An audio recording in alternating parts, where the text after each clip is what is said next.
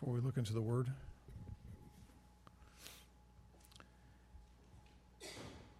Lord, I submit myself to you, and I pray that all of us in this room will submit ourselves to you and to your Word. Help us, Lord, not to stand in judgment of your Word.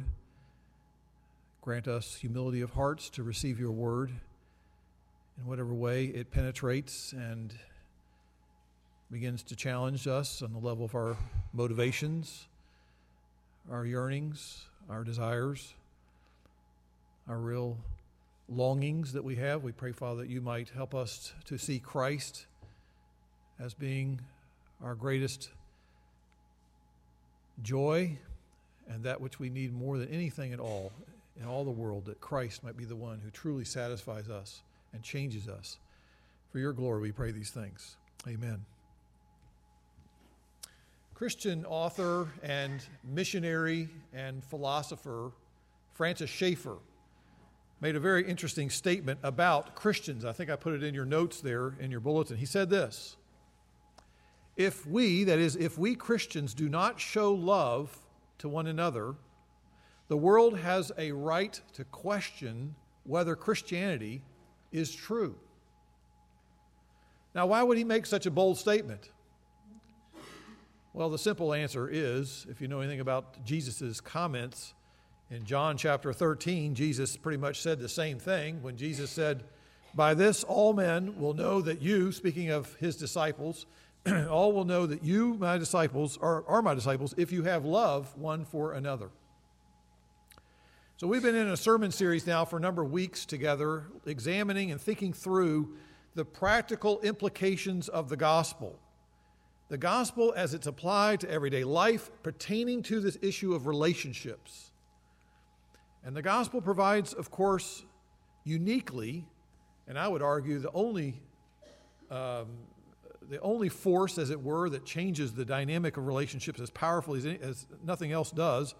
It is the power that provides it's the gospel that provides transforming power, so that we might be people who have a different motive and incentive to change the way that we relate to people around us. The authors of the New Testament very much wanted to show the practical demonstrations of this new dynamic of the gospel in our hearts and how we relate to other people. So they listed up to about 34 different reciprocal commands, different mutual challenges to love each other, one another commands of the New Testament. So we have now hopefully before you here in page 1393 in your Pew Bible, and if your Bible's open to Ephesians chapter 5, we're going to look at verse 21 this morning with another one of these reciprocal commands. He says there, "Be subject to one another in the fear of Christ." Now this morning we're going to be considering how the gospel uniquely provides incentives, number one, and uniquely provides power to break the chains of selfishness, which really is at the core of people who don't want to yield to someone else, who don't ever want to subject themselves to anybody else. They want to be in control. They want to have the power. They want to be able to do what they want to do, not have anybody in their way. And so selfishness really is the great struggle here that this text is arguing against. And the gospel not only gives us incentives and power, it also is going to provide us, as we continue reading in that Ephesians 5 and 6 passage there are going to be equal opportunity applications, I'm going to call it. Application to any situation you find yourself in life, and we'll talk about how broad that is, so that the followers of Jesus can replace the idea of selfish living with living that is really living out this kind of concept of mutually loving one another as believers. So let's look first of all then at the gospel incentives to escape from the chains of selfishness. One thing that the gospel does is that it exposes our hearts. Not just some of us, not just religious people. The gospel exposes the hearts of every person, every man, every woman, every child. And the gospel uncovers our true inner condition. It sort of reveals the real us, the real person that we are. Because really by nature, none of us are people who are others-centered. Fundamentally, the Bible teaches us again and again that our hearts are corrupt. And part of that corruption is that we have an elevated devotion to self. It's natural. We all do it. You don't have to teach your children to do it. You don't have to learn it in school. It's something that's natural that we think about ourselves much more than we do anyone else. And that's why earlier in Ephesians, the book there that Paul wrote, if you'll notice in chapter 2, Paul speaks about the condition of people in their hearts before they were changed by the gospel, and he reminded them that all of us are living in the desires of our self-focused flesh. That is, we yearn to have our own way, and that yearning leads us to indulge in various desires. And that's what we see going on in the challenges of relationships when people are locking horns and people don't want to work together. It's pretty much my way or no way, and all this kind of dynamic that we all know goes on. But we all have this hardness of heart. And let's be honest, it is hard to yield to others, isn't it? I mean, it's hard enough driving in a car, right? People aren't going to merge in, and you're like, don't come up here on that right side in front of me. Don't you do that. It's like, I'm not giving an inch to you. You should be waiting in line like the rest of us. We all have this kind of reactions in our hearts. And since we love ourselves more than God, Paul reminds his readers in chapter 4, verse 19 of Ephesians, we've developed a sense of our conscience has become somewhat calloused. We're not even seeing half the times in which we're so absorbed in ourselves. Our conscience is really not very sensitive to the fact that we easily rationalize so many different times that it is not only reasonable, but it's necessary that I have my way, that things go my way. And so we assume that life obviously will work best if it works according to my way. And if you've ever been in a marriage relationship and you know that one person says, well, if life goes well when it goes my way, you got somebody else in a marriage relationship and they say, well, life goes best when it goes my way, you got yourself a problem, because there's no way those two people are going to be very compatible and very close on the deep level if that is their basic orientation. And yet that's where we all live. The gospel reminds us that we really reject God's right to reign over us as our king. Even though God has made everything, God has created all of us, everything that exists, and really the reason why so many of us have our relationships are so strained and so fragmented and so frayed is really this reason. It's because we are living to please ourselves at the core and at the fundamental level in which we live. And the gospel confronts us, the gospel humbles us to face the fact that we so often don't want to hear and don't want to be reminded of, and that is that we are self-centered people. And so the gospel comes to compel us to admit that our real relationship struggles that we have in life, they are the outgrowth of the relationship that we have, struggles we have with God. Because we're disconnected with God. We are, in a sense, trying to operate in a way that God never designed us to operate, to somehow act independently of Him, rather than acknowledging Him, submitting to Him, and yielding to Him as the one who is ruler of our lives. And because we're not on good terms with God, or because we are replacing God with other things or other people that we are living for, particularly ourselves, we tend to look at other people to provide us what only God can provide to us. Whether it's security or meaning or purpose or acceptance or wholeness. We're looking to find this when we can get people to do what we want them to do, or to get people to appreciate us and to see us as being able to be competent or smart or good looking or talented or whatever it is. We base our sense of self on gaining approval from other people whose opinions that we value, more so than we value God's opinion. And we use other people to fill the emptiness of our souls. And that brings us now then to reminding of the gospel says to us, listen, God the Father, God the Son, and God the Spirit operate in such a different way, consistently, continually, eternally. God has always existed and functioned in love, in harmony with each person of the Godhead. This idea of harmonious, loving relationship, out of this kind of relationship, God's nature, obviously, is that He's nothing but love. And so Jesus, out of his selflessness, gives himself for us, us who are consumed with ourselves. He offers himself as a sacrifice for us. Ephesians 5:2 says that Jesus loved us. Notice the outward and the other-centered of that love. Jesus loved us, people who are so caught up in ourselves, and that he did so in giving up himself for us, an offering and a sacrifice to God. So the gospel insists that we do not have to earn our self-worth with endless attempts to try to improve ourselves or to justify our existence. And that's why I've included in your notes this very helpful quote from Tim Keller in his book, The Mystery of Marriage, this very helpful quote about what the gospel means. The gospel is that you are so lost and so flawed and so sinful that Jesus had to die for you. But you are also so loved and valued that Jesus was glad to die for you.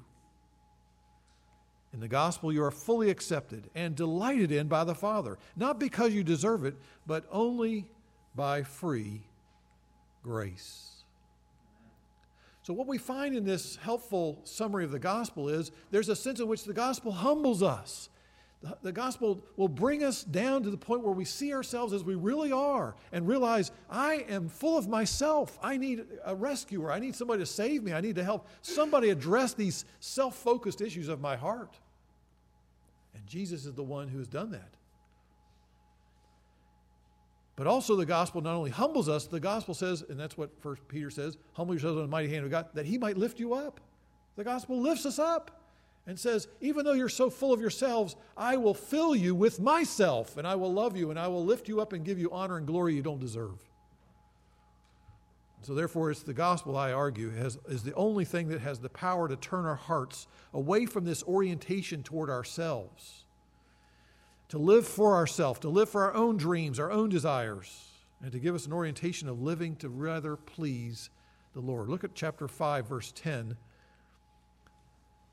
As he reminds them in that same chapter, learn what is pleasing to the Lord. If we are no longer fighting against Christ and we are now saying, Lord Jesus, I do need a Savior and I have received you as my Savior, therefore my orientation of my life now is to live to please him, not just live for myself. So what does this have to do with everyday life? Well, let me suggest to you that every time you are holding a grudge, anytime that you are impatient with other people in your life, anytime that you are hanging on to an irritable attitude, where you just have this, things just set you off so easily. Anytime you are magnifying the failings and the faults of other people, where you're sort of just focused on those things, obsessing over them, drawing attention to them, and overlooking your own to some great extent. When you misrepresent the truth, you're not being honest with people around you, you're being phony, and you're not really telling the honest acknowledgement of what's really going on within your own heart, or really what goes on in what you do or say. If there's in your life a desire to insist on having your way, even if it means getting into significant conflict and arguments, and you're getting into these knockdown battles and things because you're insistent that you must have things your way, may I suggest that underlying all of those things is that we're looking for love in all the wrong directions. We're looking for control. We're looking for life in all the wrong directions. You see, the love of Christ in the gospel frees us from these idolatrous yearnings in which we are living a life that's so self-absorbed, of self-seeking life. And rather than demanding our rights, rather than insisting on what we believe that we are entitled to, getting to what we think we were really entitled to, the gospel reminds us that God has not given us what we deserve. Jesus' selfless love serves to expose our own selfish hearts and to compel us to live in gratitude. I go back to the scene in which Jesus is with his disciples.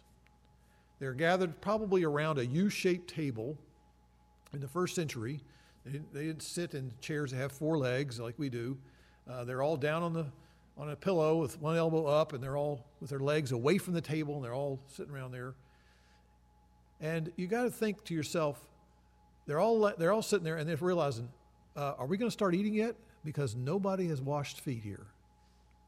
There's this awkwardness.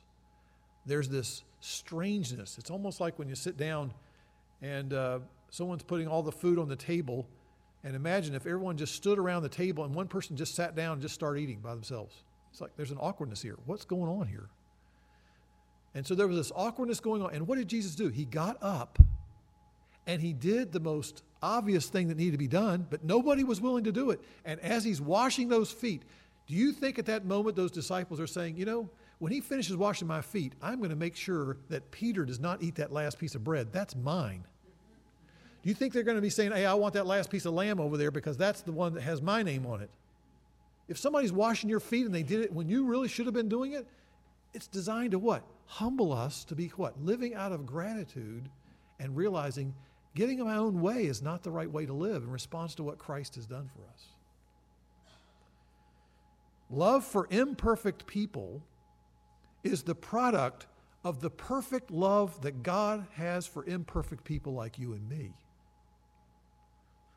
So when it comes then to the gospel, notice what he says here in verse 21. Paul, with his wisdom there from the Holy Spirit, is saying, you know, the idea of being subject to one another, it's to be done with a proper motive, and that is to be motivated by the fear of the Lord. Now, when you first read that, you think, is that in case you think like there's a lightning bolt that's going to come down and zap you if you've done something that's rather selfish and get your way all the time? It's not the idea of being afraid of God. That's not really a helpful way of looking at that text at all. It's primarily meant to remind us that we are to be, in a sense, of so overwhelmed by God's love and God's greatness, to be filled with wonder about God, living in reverence for God in light of what he's done for me. And so what Paul is saying here is, what's your motive in learning to submit and yield to people around you?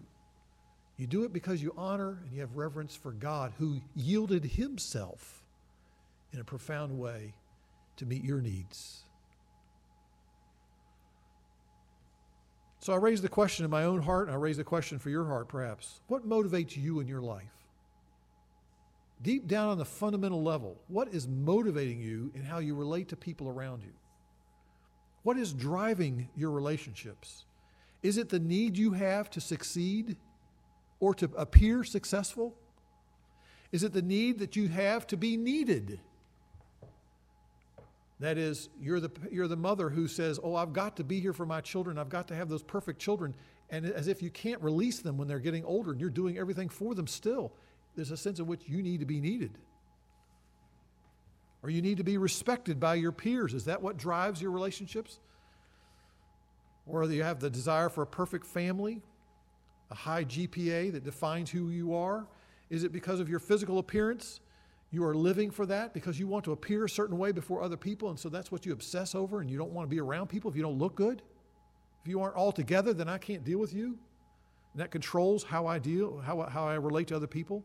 If you're motivated by something other than being in wonder and being amazed with and being humbled by the love that God has shown you in Christ, I would say to you, it's perhaps a call of the gospel to get your heart rightly lined up again as to why you're living and how you're living and what you're living for. You'll never be fully liberated to serve the people around you until the love of Christ becomes real in your life in a practical, real way. When we fully appreciate the privileges and the position that we are granted in Christ, then we are going to be less willing,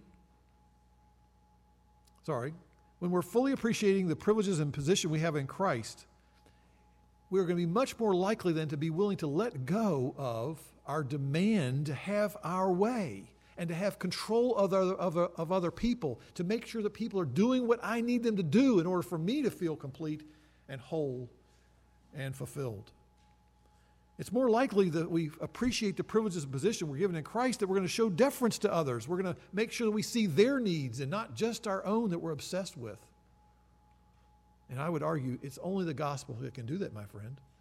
I can't give you a list of 10 little practical steps that you can take to do these at home. It's going to make you successful. It really goes back to finding the gospel applied to our hearts. And I think that's what Paul is doing here in this text. All right, well, that's the first point that we've tried to cover here. I hope you followed the incentives that we have for escaping this idea of the natural proclivity we have to being selfish. Let's consider the second point here in this text, and this is very important. If you don't see this, you're going to say to yourself, well, okay, you've given me this high ideal, and I've tried to be more focused on the needs of my wife or my husband or my members of my family or my friends or whatever. I don't seem to be able to do it very well. I do it for one day, and it just doesn't go well. Well, notice here in this text that the gospel provides power to escape these chains of selfishness. You say, where did you get that? In verse 21? Well, I'm going to ask you to zoom out a little bit and look at what's going on before you get to verse 21. As you do that, let me just remind you of an illustration. Yesterday we pulled out a box of a jigsaw puzzle, and this one had, 500 pieces? I can't remember how many pieces it had. But I am not a great puzzle putter together. That's not a good word. I don't put together puzzles very well. I'm very slow at the process. Once I've got a couple of the outdoor perimeter pieces done, I sort of walk away from the table and say, okay, you guys go right in there and finish that thing up. But with all of these jigsaw puzzles, they are designed to interconnect with other pieces, right? And so, in a sense, it would be helpful if we looked at Scripture as each verse is like a piece of a puzzle, a jigsaw puzzle, that's designed to be interconnected with the words around it and before it and after it. For example, as you approach this passage here in chapter 5, verse 21, we got to ask ourselves, how does this passage fit in with what precedes it and what follows it? And how is it connected to those grammatically? Because it is a puzzle piece that needs to fit together grammatically. And look, it goes back to verse 18. Actually, 15 and 18 are both helpful to understand here. He says, verse 15, be careful how you walk. Or another way of translating that is be careful how you live, the course of your life. How are we going to live? Well, he says you should live as a wise person, making the most use of your time. The days are evil. And so he says, understand what the will of the Lord is. Verse 18, what is the will of the Lord? Well, he says, don't be drunk with wine, for that is dissipation, but be filled with the Spirit. And then from that comes several of these, what are the evidences or the fruit of being filled with the Spirit? So notice what he's saying here is, he's saying you need to realize that in terms of how you honor God with your life, you need to make a clean break from how people around you are worshiping and honoring their gods of their lives. And so he makes a contrast with how many of the Romans lived their lives. And their form of worship, for many of them, was to worship the god Pan, P-A-N. And in the worship of God, they believed that it was the god of wine. And so they would oftentimes have these huge parties in which they would just get plastered, drinking the best and the most wine they possibly could, and they are just out of control. There's orgies and many forms of all sorts of looseness in their behavior, and that's what they believed was the ways in which they could then live under the control of their God, in a sense. To be intoxicated meant that they could therefore be, in a sense, worshiping their God in such a way that they reach this ecstatic experience under the spell, as it were, of this God of Pan. So Paul's saying, listen, you make a break with that kind of false way of thinking of worshiping that God. You worship the true and living God by doing what? He says by understanding what his will is to what? Is to be filled with the Spirit of God. Now, we need to clarify what he means there by that verb. By the way, he says, what does it mean to be filled with the Spirit? Well, it certainly does not mean to be out of control, right? He's making a contrast here. When you're totally drunk, then you've lost control of many of your higher forms of behavior and things like that, and abilities. And so what he says is they're going to be under the Spirit's control. That's what he's calling us to do. And what does that mean? Well, to be under the Spirit's control is to mean that we are going to be people who are bearing witness to that control of the Spirit in such a way that we are edifying other believers, we are worshiping, and we are really treasuring God in our hearts. We are thankful for so many blessings that God has given us. That tends to be something that we're aware of on a regular basis. And we mutually are submitting to each other in the fear of Christ. So the main verb here is verse 18, be filled. And then verses 19 to 21 are really verbal nouns, if it were, participles that are connected to the main verb in 18. So when we're under the control of the Holy Spirit, we are thinking, our thinking and our behavior are dominated by the truth about Jesus. If you look at John 16, Jesus reminds us that the Holy Spirit's role, one of the ways in which his ministry is to show a spotlight onto Jesus and remind the world about Jesus, how awesome, how wonderful, how he is to be adored, he is to be treasured, he is the one who is the one that we greatest have need for him. And so the Holy Spirit is pointing to Christ. And so to be under the control of the Holy Spirit means that we are going to be brought to the place in our life which the Holy Spirit warms our hearts with Christ. He reminds us of the love of Christ. He reminds us of the grace of Christ. He reminds us of the mercy of Christ. And he reminds us that because of Christ and his self-giving love, the Spirit then begins to develop in our hearts a sense of gratitude, a sense of wonder and amazement, begin to worship the Lord and worship Christ and realize, oh, what an amazing, undeserved benevolence he has shown to me in the gospel. And then the Spirit applies to our hearts this fresh appreciation of Jesus' selfless subjection of himself to the Father and giving of himself for us and sacrificing himself to save us. You say, well, I don't think about that very often. To be honest with you, that's not really the way I live my life. I have a couple times in my life, in my week, in which that awareness is sort of on my mind. And sometimes when I listen to music, maybe, or sometimes when I've just finished my time in the Word, I did finally read the Scriptures. Sometimes at church, I'll think about these things. But, I don't really have that kind of ongoing awareness. And that's why verse 18 is very important to understand. We shouldn't be surprised about this. None of us should expect to live a life of continual experience of inner joy, gratitude, and sweet appreciation of Jesus 24/7. That should be a comment to help give you a word of encouragement. I'm not saying you should ignore this command. I'm saying the command is in the present tense in verse 18. Keep on being filled with the Spirit. Implying what? That there are times where we're not filled with the Spirit, and so we need to go and submit ourselves back and have the Word of God begin to impact us again and point us to Christ and get our minds and our hearts in the right direction again. It's not something that's all the time working. So therefore you should understand it is something that you're going to have to ask the Holy Spirit to help you and have your mind impacted by the Scriptures and turn to him for under his control. And the only way our selfish hearts will turn outward is when our hearts become satisfied with Jesus. The Holy Spirit's ministry then is to set before us the gospel of grace in such a way that we realize that we are made for God and that we will never find our meaning, we will never find our significance in any other imperfect person in this world. You will only find it in Christ.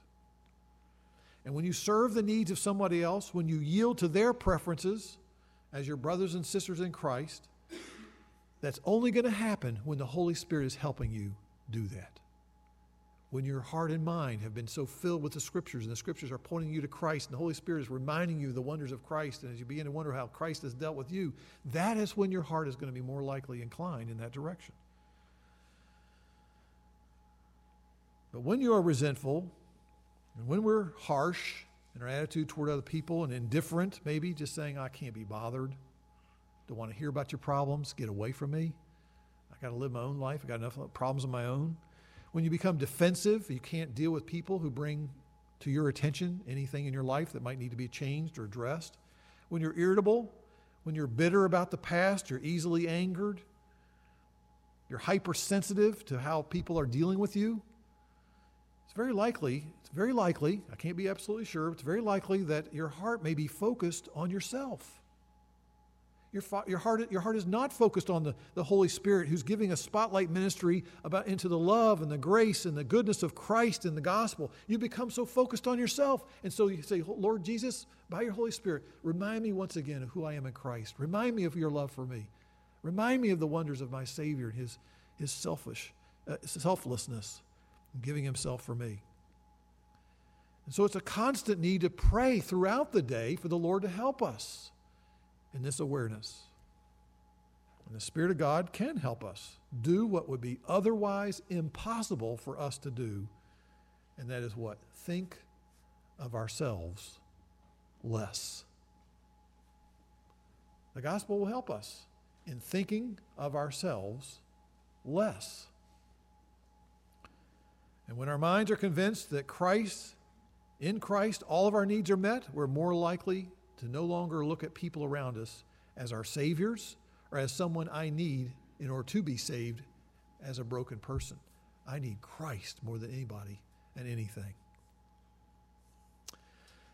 All right, I hope this is making sense to you. I don't know. Anyway, it was helpful to my heart as I'm pondering all these things. I want to move now to my third point, because this is how we take that jigsaw piece of verse 21. We've looked at what preceded it. Understand that you've got to understand the Spirit helping us do these things. That's the only way we'll see a change. But then look at what flows from verse 21, which he begins now to make an application of verse 21. And this is where I talk about the gospel provides equal opportunity application. He's going to take this principle and he's going to apply it to a number of different situations. Now, some of you may be saying, all right, this sermon sounds rather idealistic. This doesn't sound very realistic at all. And so I want you to listen to how Paul takes this and applies it to real life situations in which we find ourselves in every day. You say, well, I'm not married. Okay, he has other areas of application here. And let's look at how he does it. Submitting to one another takes place in some of the most challenging human relationships that we encounter. What are those challenging relationships? Those are relationships where people are either responding to authority, that is, someone has authority over me. Well, that's tough to be able to respond to them by the help of the gospel and the Spirit of God. But what if you're a person of authority and you have responsibility to exert authority over people in a way that honors God? What does that look like? And how does that relate to this idea of submitting to one another in the fear of Christ? Well, I would just say back, if you just sort of want to summarize the whole thing here, the Apostle Paul gives us a number of practical things. First of all, he says we must learn to yield ourselves to God. That the idea of submitting ourselves to each other is the overflow of a heart that says, I'm submitted to God, first of all. And I believe that that's what this text is going to show us in verses chapter 5, verse 22, all the way down to 6, verse 9. And I'm not going to be able to unpack all this for you. I'm going to run out of time. So I want to encourage you to read that through yourself sometime later today and to think to yourself, the gospel calls us to redirect our lives from living for ourselves to living to what? Please God. That's my main purpose. That's my goal in life as a Christian. 2 Corinthians chapter 5, verse 15. You might want to jot that one down, reread that one, and think about that. Put that on the mirror of in your bathroom. Put it on your dashboard of your car, and think about this verse. Christ died for all so that they who live might no longer live for themselves. That's what we tend to do naturally. But we're going to live for him who died and rose again on their behalf. And so the idea of living for Christ in whatever situation he assigns me in is how I'm going to learn to live out this principle of submitting to one another. So, for example, he talks about a wife there, verses 22 to 24.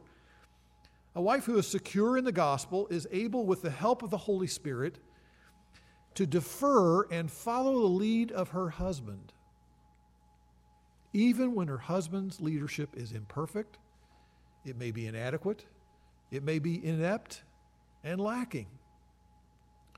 But a wife who says, I'm here assigned by the Lord in this situation, and I am going to therefore yield myself to say, I'm going to try to help my husband be the leader God's calling him to be, and do it in such a way that I show him respect. I'm not going to belittle him. I'm not going to try to argue him down into where I have to have the control over everything that happens in our home. I'm going to learn to say what? By the help of the Holy Spirit, I'm going to remember who I am in Christ, and I'm going to deal with him in that way. Only by the Holy Spirit's help was that ever going to happen. And that's what the gospel is calling the wife to do. The gospel, on the other hand, says to the husband, he is not to exert authority like it's lording it over his wife, as if he is the brutal, chauvinistic husband who doesn't care about what she thinks, just do it my way. That's not the picture at all. He's laying down his life for her. He's imitating Christ in his love that says, I'm devoted to you as I exert a shepherding kind of loving authority in this home, and a selfless devotion to his bride, the church. That's what the gospel will enable him to do, which is certainly not the norm, nor is it something natural. And then you have children who are called by the gospel to submit to their parents' authority, obeying their parents within the parameters of what's appropriate biblically in terms of their duties. We understand there are these limits to submitting to authority. And as they celebrate the gospel, parents then are to what? Yield themselves to God and realize that they are not to make their children into some sort of means of accomplishing and meeting all their deepest needs for their own sense of importance, but these children belong to God. Therefore, I'm to relate to them appropriately as belonging to God, and therefore I will not exasperate them. I will not exert authority over them in such a way that I wear them out, giving them unrealistic expectations or demands, or asking them and living my life through them in some way. And finally, he says to employees, verses 5 through 8 of chapter 6,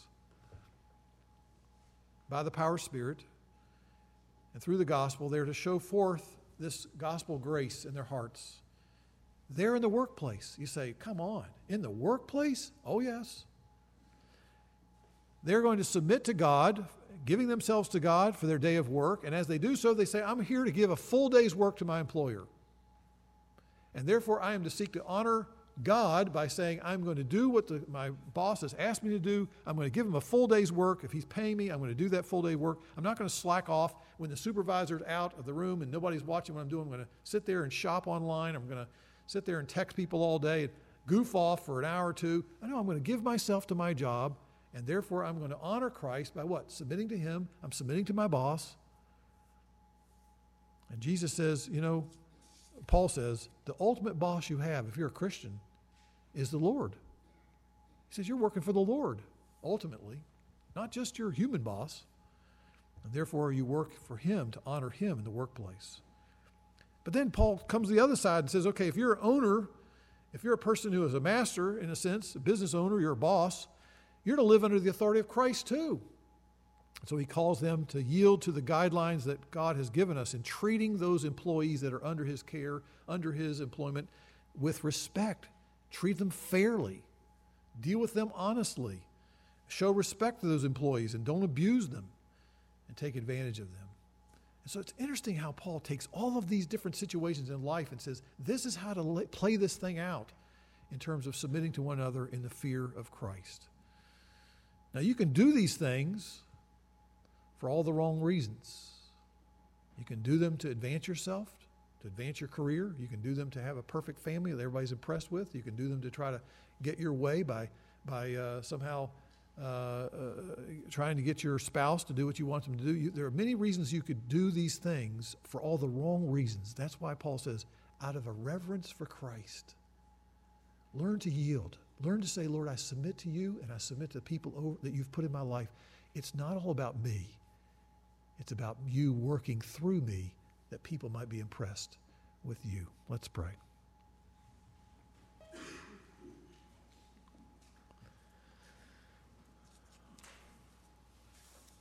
Heavenly Father, I don't know about how these seeds of this passage are landing in the hearts of people who've been listening, but I thank you that we're all here today being reminded, Lord, of what we need to be confronted with in the gospel, and that is we need to see ourselves as we really are. We're all desperately in need of a Savior. We're all so focused on ourselves. We're also focused on getting what we want, being in control, having our way, getting other people to do what we want them to do, and trying, Lord, desperately to become complete people apart from you. And so, Lord, I just pray that you would help all of us who are gathered here today, as we hear about, Lord, some of the reasons as to why we live, I pray that you would turn those today, Lord, away from ourselves, that we might be a people who want to please you, and that we might, Lord, surrender to your ways as we think about Christ and what he's done for us. I pray, Lord, you would help those of us who are in situations that are difficult in human relationships to learn to defer and to submit to other people around us.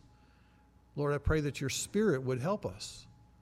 Point us to Christ, I pray. Fill our minds with reminders of who, Lord Jesus, how you, Lord Jesus, have done these things for us. You've submitted yourself and laid down yourself for us. And so, Father, I pray that the gospel will become a powerful dynamic working among us, and then therefore impacting many people around us for the glory of your name and the things we pray. We pray in Jesus' name.